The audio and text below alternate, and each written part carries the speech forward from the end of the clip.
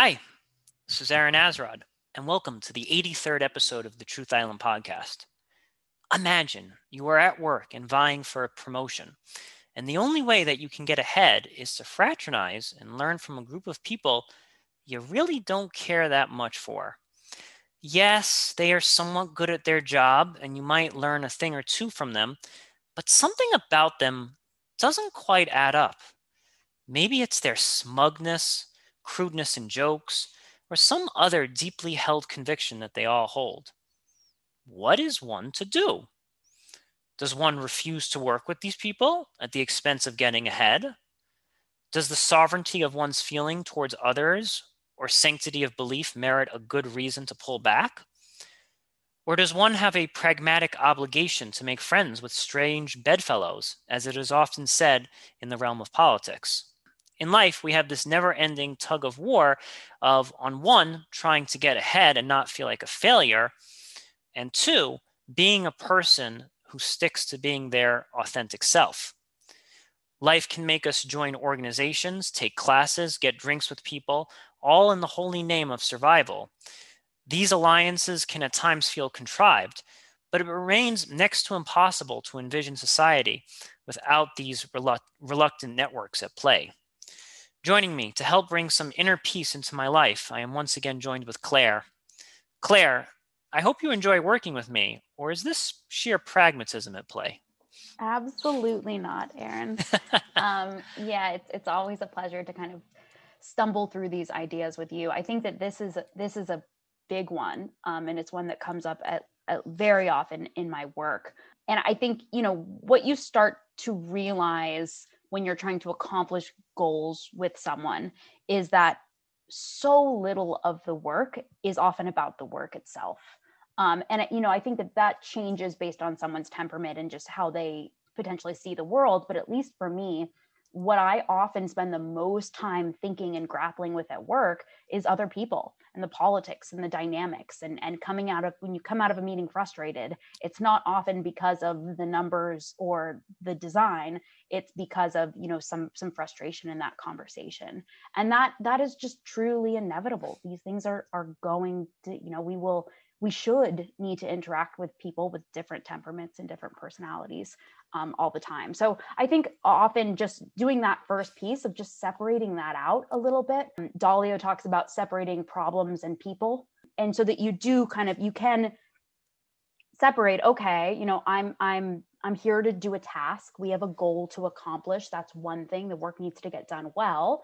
But at the same time, part of my job is also just to make significant relationships with the people I work with, to make my boss happy. Like all of these dynamics are often just as important, and how can we balance those sort of as we go through life? Absolutely. And what you just said actually reminds me of something I mentioned on a previous podcast with someone else.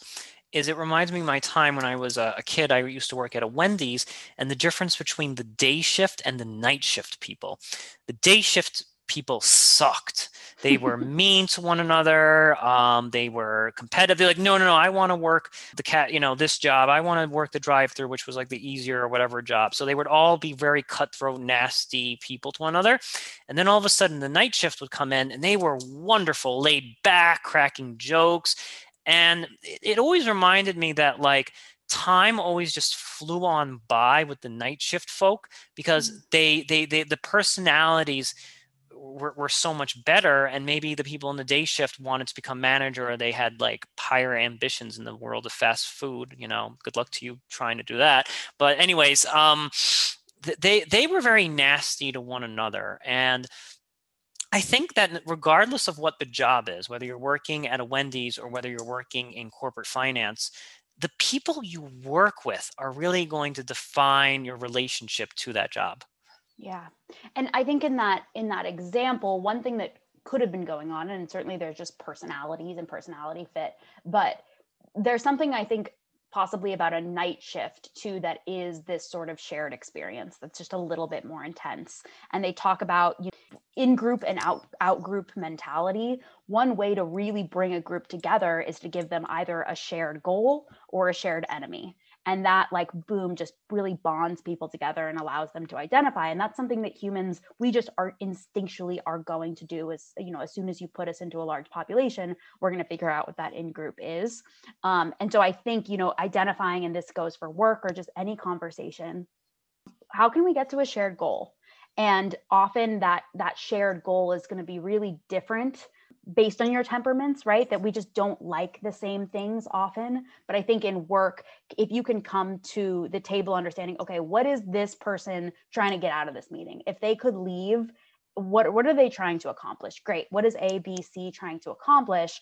Where can we find the overlaps in that Venn diagram? And let's stay there. And I think the same goes for productive conversation, right? That often you come to a conversation and someone just wants to say the one thing that they always want to talk about, or they want to get to some aim. But when you can come to a true conversation like we're having, I hope, where we're just trying to get to a joint exploration toward a shared goal, like that's really where the good stuff is. I love two things I love what you said. One about shared goal and the other about shared enemy. That's beautiful because in the day shift, and this is something I'm just thinking about now, thank you for making me think this way, is I actually just thought it was just, oh, well, the shitty personality types work during the day and the awesome, cool people work at night. But now I'm actually scratching my chin a little bit and thinking to myself, okay, the goals were maybe warped between day shift people and night shift people, because maybe day shift people wanted to throw each other under the bus so that they could become a manager or do whatever. So the goals are warped. Whereas when I think of night shift people, what was their enemy? Their enemy was trying to clean the store as quickly as possible so they could go home. Right? So they actually had a shared goal and shared enemy. And that is, I don't want to be stuck here until 4 a.m. I want to just like clean this place, get out of here, move here. So the goal or the enemy for night shift people is time itself. Like they want to get home as quickly as possible. And theoretically, when the last customer comes, if you can just clean that store quickly and get the hell out, it doesn't matter what time it is. You can just get the hell out of there. So I think context matters. That's a really good point. And there's that shared sacrifice going on too a little bit. Is we're all in this together. We all rearrange our days and sleep at weird times. And you see that even with religious tradition, right? If we all fast together today, or we sacrifice something during this time period, it is unifying. Yes, absolutely. We all can kind of lament and make jokes about like how our stomach is growling so much.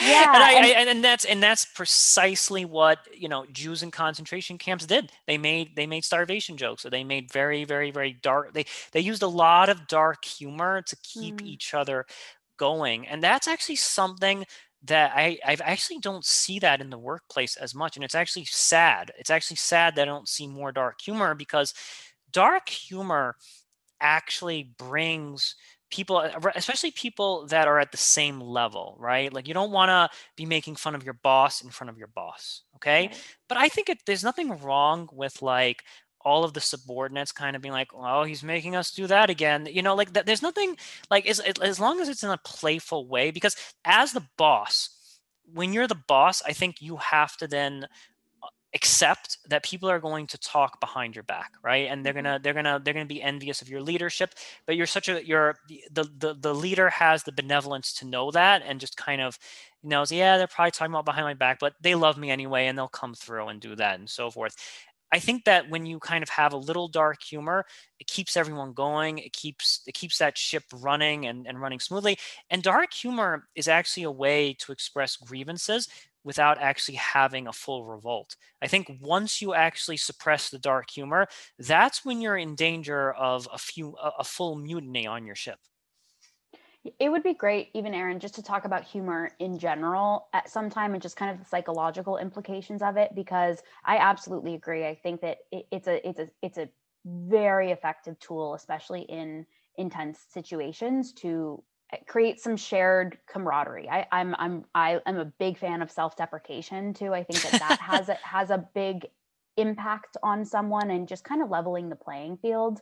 And there's a stoic element too, right? That we get so wrapped up in these emergencies and problems, and at the end of the day, we only have these moments.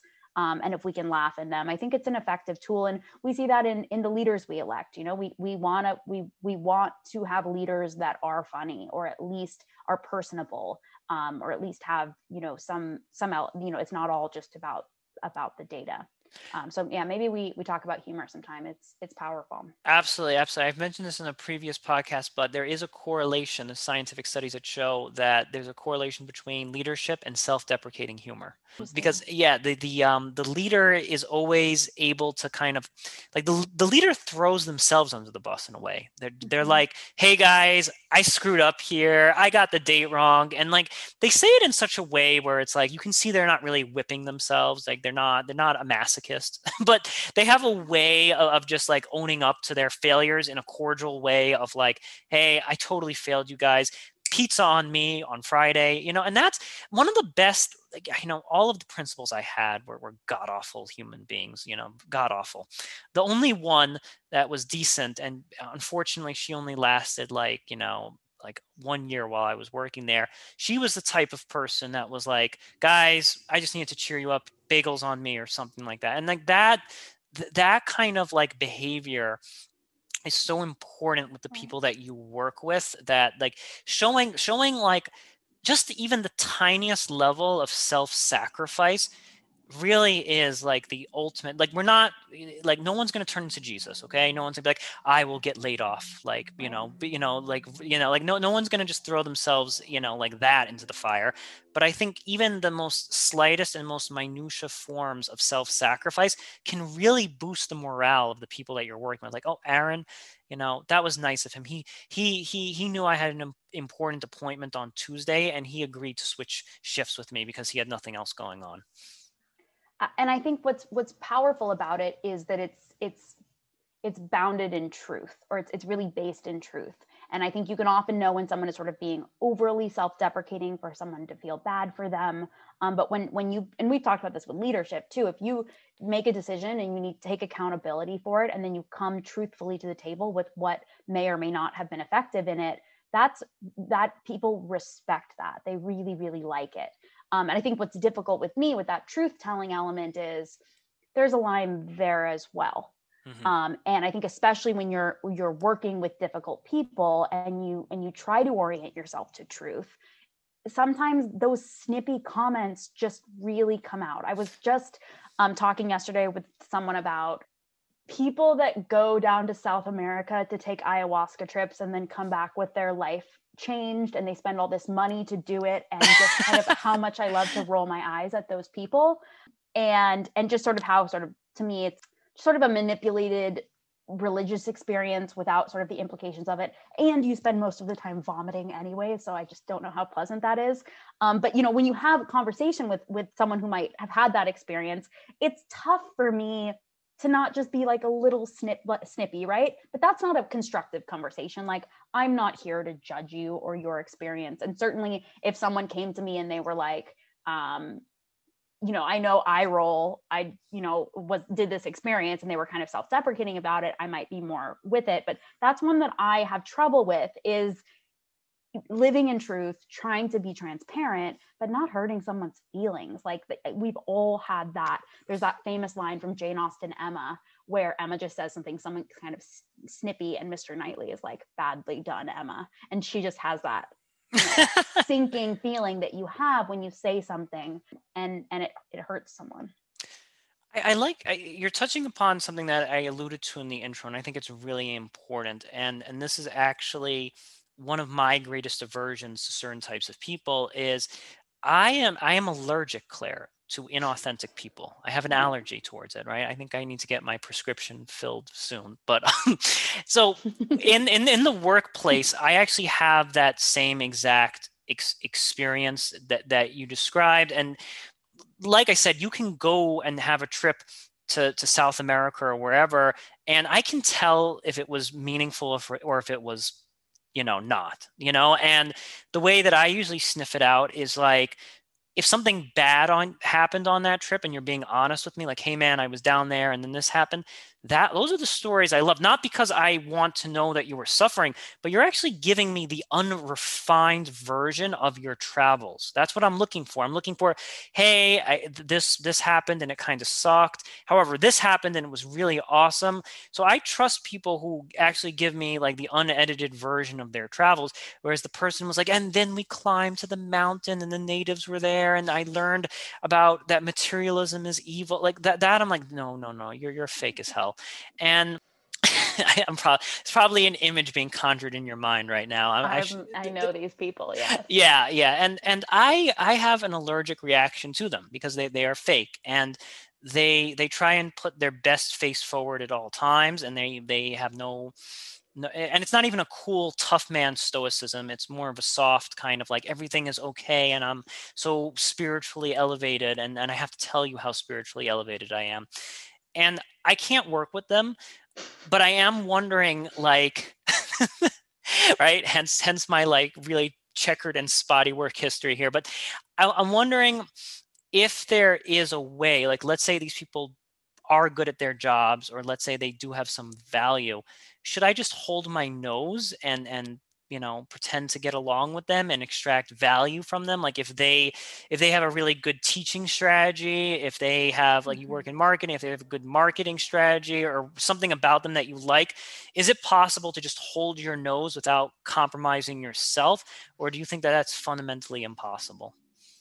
Yeah, I think three things are coming to mind here. I think we can look at this sort of on a philosophical basis as well as a psychological basis. I think, philosophically, what is happening with people sort of wrapped up in that experience is it becomes almost a spiritual experience, or it's to me so obviously an ideology without being called that I think there's a phoniness to it. And we've been talking a lot about Nietzsche, that sort of in the absence of traditional roles and mythology and religions, and just kind of like, hey, here's what you believe for your entire life and no one's ever going to question it, we've had to fill that void with all sorts of different kind of senses of meaning. And that's, what you eat, it might be where you travel, it certainly is who you associate yourself with. And so I think, to me, that there's an element of, you are so obviously preaching an ideology, or that's important to you, without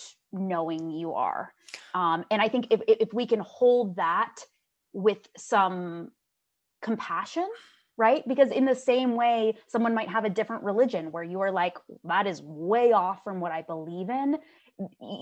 It's true to them, right? And so kind of holding the space for your ideology, even though someone might not even see it as that, I think is really important. Let me Go just ahead. touch upon that. Yeah, I like this idea that in a way you're granting them compassion, and I guess in that way you're almost elevating oneself. Like, you just don't get it, my friend. Like, it's kind of one of those like ways of being like I'll give you an example of, like, let's say you have an environmentalist. Hey man, you should recycle. I agree. You should recycle. We should take care of this environment. Thumbs up, right? But when that person's environmentalism becomes a proxy for religion, right? Like, their environmentalism now is a religious tool that they're using or whatever.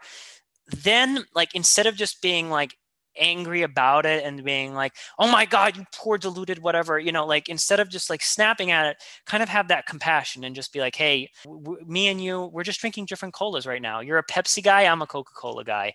Maybe that's kind of a healthy mindset. And that's maybe something that I haven't been able to do. And you know what? They probably look at me and think oh man, he's the guy drinking Pepsi. And I'm like, no, you're the one drinking Pepsi. And we kind of go back and forth on this, but maybe you're right. Maybe just having compassion for other people's ideology, whether you agree or disagree with it, is a step that I need to make to. And Peterson's rule 9 around listening to people as if they have something really to teach you is absolutely true. And it's a service that we really need to honor people, is that even when they're telling you a story that you think you have heard 50 million times from every other person just like them, that's not true. There's a unique element of that story, and we really need to, in the absence of this ideology that we refer to, we need to listen to each other.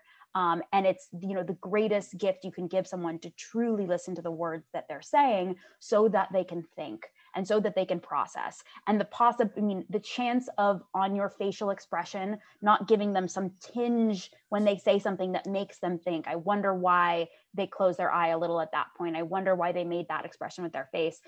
That's training their brain, and the next time they say that story, they'll say it a little bit differently. And so we really can't underestimate the power of that communication. And then flip side of it is, what are you learning from that? And I think if we are watching our emotions, and even physically, I'm like, wow, you made like my stomach hurts talking to this. It's okay. Why? What it is about that thing you said that made me react in this way? And in this way, we can always learn from someone, even if we think, hey, I've totally chalked you up, and I understand you completely. I think you answered my question.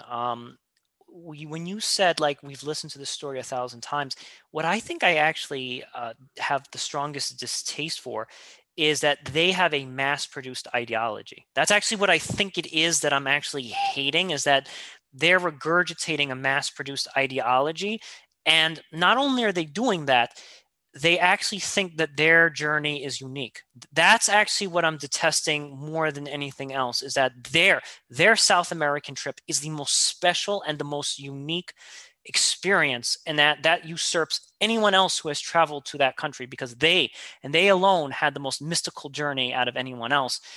And I think that's kind of what really gets my stomach going. Like, oh, come on, you're not that special. And like, if you could just step outside of yourself and watch the 1,000 other people having they're very, sharing the same exact story of specialness. But perhaps listening to that can help us not make that same mistake, or not live in that way, or really understand, okay, why is this revolting to me? Okay, let me really listen to it and really think about those things so that I can avoid them in the future, and not coming at it with judgment, but sort of internalizing it and internalizing our reactions as we go. Absolutely. Now all right, so that covers the philosophical point of view, and then psychological. So I think on the psychological side, Jung is impactful here. And whatever sort of personality assessment you want to use, we talked recently about Big Five or Myers-Briggs, but just understanding that people are radically different based on their temperaments, based on both their genetics as well as, their background and their sort of early experiences and developmental understanding. And that's twofold. It's understanding ourselves. And I'm definitely a big advocate of, and I know you're not, so we can get into this, but of, taking personality tests, exploring yourself, kind of understanding what that might be. They are not an end all be all, but really knowing, hey, am I more extroverted? Why do I react in the certain ways? I think it helps you interact with the world. And then to start to see the flip side of it, you can quickly see when you're up against a person and you are very high in openness and they are not, and you sort of have judgment about the world, and that's not matching up, to depersonalize the relationship and really look at, okay, you see the world through this lens, I see the world through that. How can we navigate that? It's really sort of freeing in a way, because there's no values associated with all these different sort of functions. And so Jung would really say, understand our certain proclivities, understand our tendencies to value different things, and then, give that a little bit of space. Yes. And, it's funny. I've reflected a little bit about our conversation about personality. And I think the best way I can classify myself now is I'm an introvert with selective bouts of extroversion. Because like, now that I'm thinking about this, like, if I was a true extrovert, when, South American salad dude or whatever is coming down and telling me his story, I'd be like, yeah, tell me more. Yeah. So I think you're right. And I think maybe coming to terms with the terms that this person is highly extroverted, I'm highly introverted, and maybe I have a disdain for them because my my introversion is acting as an immune system, and it's protecting me from Right. like what I consider to be unhealthy extroverted people that are infiltrating my the shield, so to speak. Like I Right. think in episode 1 Star Wars is that shield that prevents like the missiles from like destroying the robots or whatever, and that kind of what goes. I'm like, oh, like cliche South American story, shield goes up. But that's actually just my introversion Right. at work right there. I'm like, I don't have tolerance for things that I find to be, disingenuous and so forth. And I think, thanking Peterson and Jung for that really puts that in perspective. Now, we know the philosophy, we know the psychology of why we're repulsed to work with these people. Do we still do it anyway? Yeah, I mean, I think sometimes we don't have a choice. Yeah. And I think it's so situational and context is important here. But, well, okay, now I'm kind of going back and forth. It, That's okay. That's podcasting. it's a dragon of its own kind, right? So I do think setting up a goal for how to deal with these people and a plan of attack and just trying to slay that dragon, that's its own battle, and it's certainly often a worthy one to have. And I think in situations like work where your livelihood depends on it, that's a challenge that you can't avoid. That being said, if it is avoidable, there is a case to be made for letting go of those people. Sometimes life is short, we have limited, there's so much content overload. Sometimes it's okay to let go of those people, especially if they kind of were in a part of a past relationship in life. But if you do have to do it, let's see some recommendations. I mean, first of all, working with people of different Jungian functions than you is extremely beneficial in that they can help you identify your blind spots. And if you can develop a kind of a joint exploration communication process with those people, that's going to be incredibly effective. And they do, you don't want to have a significant other that is exactly the same Jungian functions on you as everything because you don't Yeah. grow. And so there's definitely an element to be had there. It's just, sometimes going to get frustrating, and that's okay. I like what you said about blind spots, and I think that diversity of friendships can, point out your blind spots. Because if you're, and if you're living in the silo like Joe describes, well, then everyone's your best friend. Everyone's saying you're wonderful. Yeah, Peterson, this. Yeah, Young. We're all living in that silo, and I guess, and it feels great. It feels really warm and awesome. This is Hawaii to me. But you're right. Like I need to interact with those people that I made disdain at work because they might point something out about me that actually ends up being true, and that's a kind of feedback that I would just never get in the silo because everyone in the silo doesn't see that blind spot the same as me, or maybe they're just too polite to point it out. Absolutely. And I think there's an element of friendship or kind of group dynamic that isn't that you love your friend not just because of themselves or the relationship, but because they validate your identity in a way. Mm-hmm. And that you wrap up in your understanding of yourself gets reflected back to you in a way that's really clear, and that feels really good. I always say there's no better feeling than losing your friends at a concert and then coming back to them and they're like, Claire, like it's such a comforting familial element that someone knows you, Yeah, and they yeah. see you.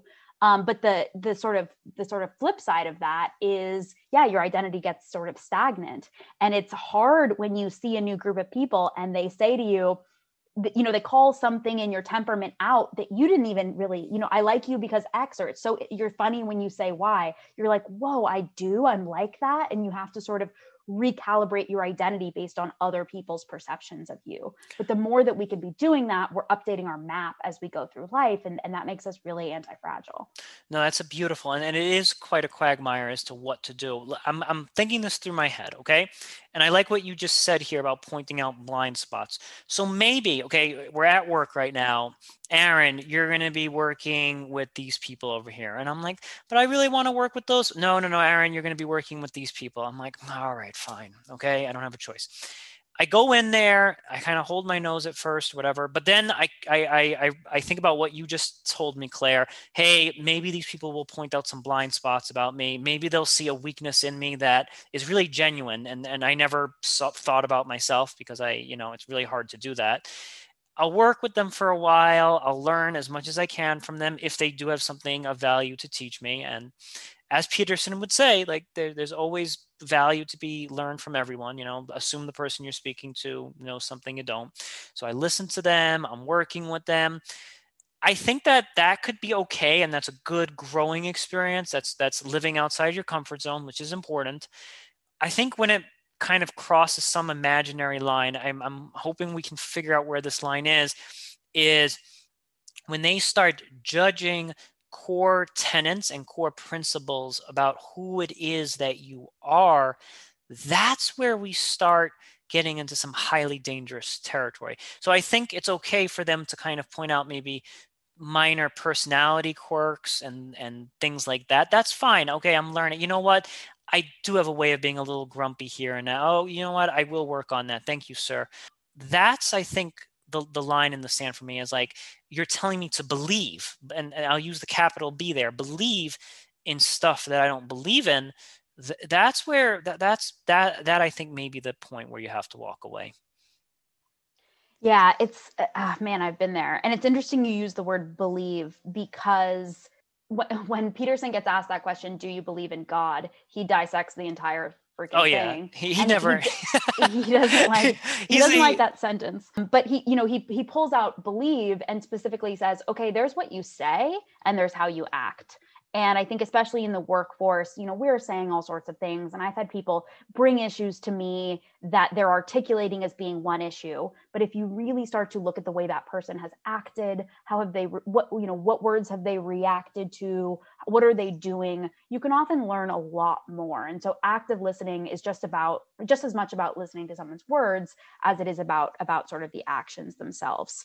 And then how to react to that. I think that hopefully by the time you've gotten to that conversation that's going to frustrate you, you probably had a lot of chances to cut that off early on. Mm-hmm. And so I think that engaging in all work in a kind of constant feedback process, where if any time someone does something good that you like, it's like Pavlov, like you're really immediately trying to identify it or pull it out. And what I try to do with people on my team is not just say, oh, you did great. Oh, that was great. You're so great. But showing them the cause and effect of that. So when you did X, it really helped the team do Y, or, really. And I think that makes it seem a little bit more genuine. Mm-hmm. And then similarly, calling those negative things out immediately. And it doesn't need to be every time, but what you're doing there is you're showing that there's a line that you don't cross, or you don't want to get crossed, so that you don't have to build that resentment, so that you have that weird, awkward conversation down the line. And similarly, I'll do the same thing with that negative feedback of, when you did this, it had an impact on team dynamics like this, or it put us behind by this amount of days, so that they know it's not personal, but it's kind of, it's a line in the sand. And in this way, you start to show people your values. You draw that line early on. It's a simple conversation. You try to have it in an unemotional way. Because for me, I often bottle those things up, and then I, kind of sound sort of cuckoo down the road. I like the most valuable thing you said. I like the word that you said, immediately. You immediately mm-hmm. say something. And this, thank you, Claire, because I think that was one of my gravest mistakes, is that someone would cross the line. I'd keep it kind of bottled up, and then it would manifest as a nasty volcano eventually down the line.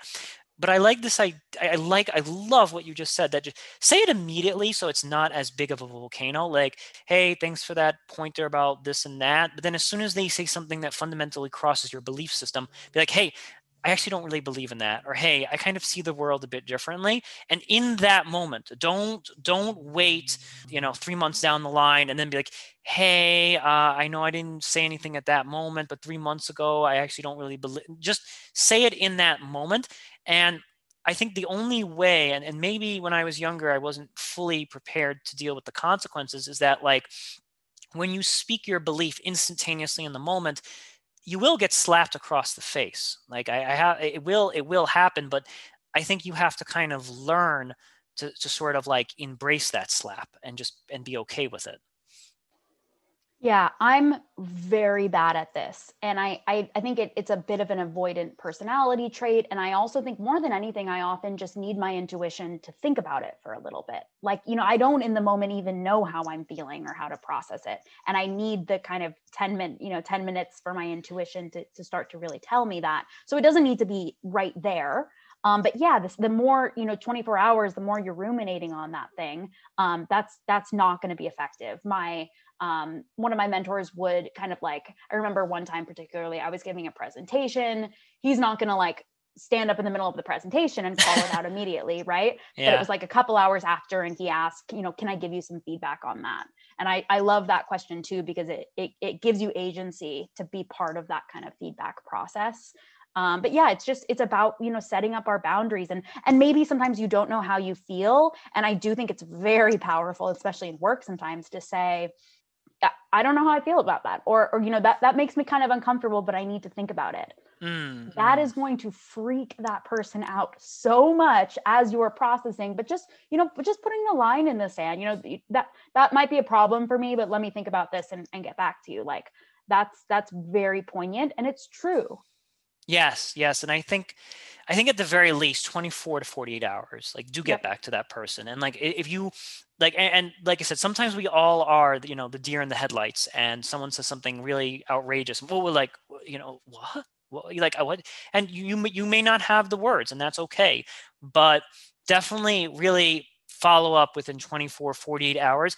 And then mentally actually prepare yourself for the consequence. Be like, oh, these people are going to rat me out. They're going to go to the boss. I'm going to look bad. I might get fired. Like, you actually have to kind of mentally go through all of the consequences of what might very well happen. But at the end of the day, I think you have to kind of know. And I feel like the truth always comes out. And the one lesson that I'm realizing is that we have this saying that, like, the best things in life take a while. And I agree, but not the truth. Like, the truth, you want McDonald's, you want that truth to just be like, am I really going to survive here? Do these people really like me? Am I going to make it here? You want that truth quickly. You want it off the value menu. You don't want to wait 6 months to find out the truth of it. Like, oh shoot, I'm not a good fit here. I'm not really compatible working with these people. My values do not align to this organization's of values. And I think figuring that out sooner than later is going to then allow you to then migrate to new circles that are more closely aligned with your value system. And that's that system one brain. That's the old animalistic brain. And I struggle with it too, because often that first intuitive response is the right one. And yet we let the system two kind of analyze it and make it all confusing.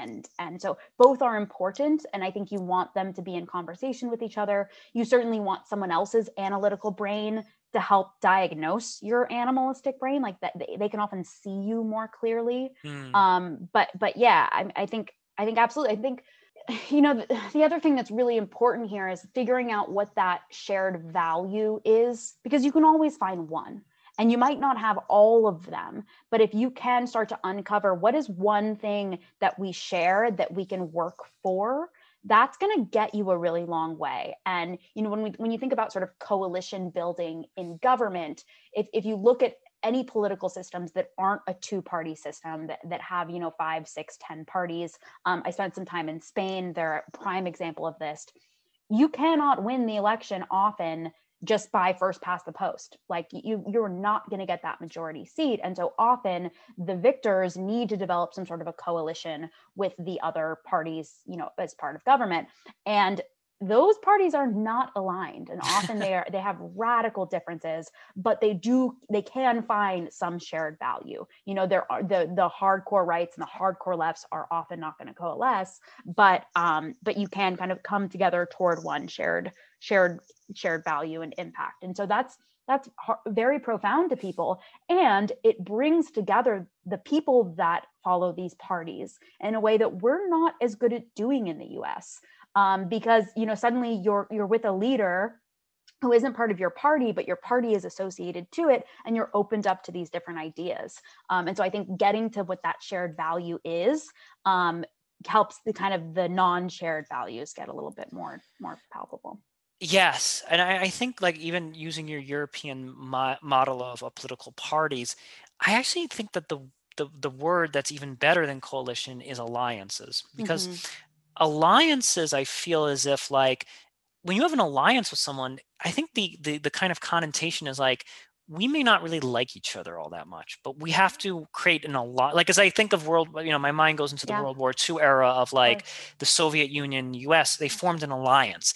But when you form an alliance with a foreign nation, in that, like we hated the Soviet Union, but we formed an alliance to defeat the greater evil of Hitler. And I think that mindset might be a healthier one, because when you form an alliance with another political party or with someone, form an alliance with someone at work, it's like you still maintain your identity and you still remember like, yeah, I don't really care for you all that much, but we have this shared goal, and therefore we now have like an Axis powers or whatever to like, or allied powers to kind of like defeat whatever evil it is that we're trying to accomplish. And that is shared enemy as well. I mean, I think shared enemy is often more impactful because we are, survival is always at the fittest. And luckily, to our point about humor, is people love to talk about enemies and problems. And you can find, I mean, sometimes the shared enemy is just the work day, right? And so, I think finding those and aligning on those is good. I mean, Seinfeld has a great joke about like everyone is just busy is like a currency. Everyone's just like busy, and everything's busy, and everyone's so hard, and it's like busy. And I do think there's a downside to just constantly commiserating about negative things, Mm-hmm. but they do bring people together and in a fun way. And there is, I think, an element of being an employee and kind of like pushing back towards the higher ups that does sort of bring people together. Yes. Like some level of misery brings company, and Yes. I think some, to a small dosage, it's okay. The last thing I kind of want to mention here, and this is something that I realize is essential for protecting one's self-esteem and protecting one's core identity, is when you have to form an alliance, I think it's important to have people on the outside who truly do have your shared sense of value. And I think that can actually get you through the day a lot easier if you know that there, because what I think happens is this, Claire. Let's just say you go to work and you don't really have that much going on in the outside world, right? Like let's just say that you're kind of pushed between a rock and a hard place where it's like, okay, I abandoned the people at work and now I'm in exile. Now I have nothing. And for some, they're able to do that and be like, great, I'm the quote unquote exile. Like I don't subscribe to the value system of this group, and I'm going it alone. And that's fantastic. That's a hero's journey in the making right there. However, for some others, it might be easier to have a community outside of work that you're like, all right, once the workday ends, I can get away from these clowns and sort of wash myself amongst my brothers and sisters who think similar to the ways that I do. And that can actually give you your peace of mind. That's your North Star. That's your like ray of hope at the end of the day of like, I'm not betraying who I am. I'm forming this alliance during the day. And then I have this other community that supports me in the backdrop. Yeah, and we know psychologically that it is very quick that people I start to identify with. It's very easy for someone to break down their value system in an authoritative environment. I mean, you see that with Stockholm syndrome. Someone who is a complete abuser to you can suddenly become your savior very quickly when you're isolated around them. Whatever those lab coat experiments of like someone coming into the lab coat and telling you to shock someone, and just because they're authoritative, you're happy to do it. And so Yeah. I absolutely, I think having an outlet that really knows you and sees you is very valuable. And sometimes that's all. It should also be yourself, right? So you should have a process, whether that's a therapy or journaling or writing or just something to process those emotions yourself, because in the end of the day, you know yourself better than anyone else. But I completely agree that having that tribe, having them be people, you know, that are part of your family, potentially that have known you for a long time, as well as people that want the best for you, that aren't going to bring in their own BS, is really huge. I mean, I'm a big RuPaul fan, and he's huge on tribe and how big his tribe has been to his success. And Mm. we create our own tribe. And I think that, you know, we can constantly also be editing that tribe, but we should be valuing it. We should, you know, write down the dates that are important to those people and really show up for them, because someday you're going to need them and you're really going to want them to give your honest opinion to you. Oh yeah, yeah, and we've touched upon this on previous podcast where sometimes your tribe needs to be re-swizzled. Like you need to Right. like that tribe, like this tribe is no longer supporting me, and I need a new outside tribe. And I think this also connects to. I was watching a small little YouTube clip with Peterson, and he said if you are in a situation that is against your core belief system, you need to always have like a tunnel or a way out. And like you always have to, like, if you're stuck at that job that you hate, and it's like, okay, if I quit this job tomorrow, I'm going to literally starve to death and not make rent. Well, you actively, every waking moment of your free time, you need to be finding how can I get to the next like island of people that have more shared, like they may not be perfect, but they're at least a closer approximation to where it is that I belong in this world. And even just that act of like going on Monster or Indeed or networking with other people and being like, oh, you work there would happen to be an opening, and like maybe it fails, maybe you don't find another job right away, and that really sucks. You kind of have to hang tight. But one guy, this was beautiful. I used to talk to him in the gym when I would work out at sports club. He said every day, every time that I have like my boss really chews me out, or I have a rough day at work with my coworkers, I instantly send out 10 resumes that day. I don't even wait. Like I go and I go home and I send out 10 resumes. Does anything come of it?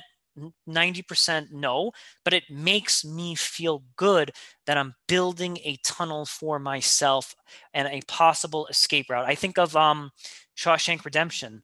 The only reason Andy Dufresne was able to deal with being in that prison is because every night he just like kept on chipping away at that tunnel. Just like, okay, warden says this, blah, blah, blah, all this crazy stuff is happening. Great. I'm just going to focus all of this negative energy and start building myself a tunnel out of this prison.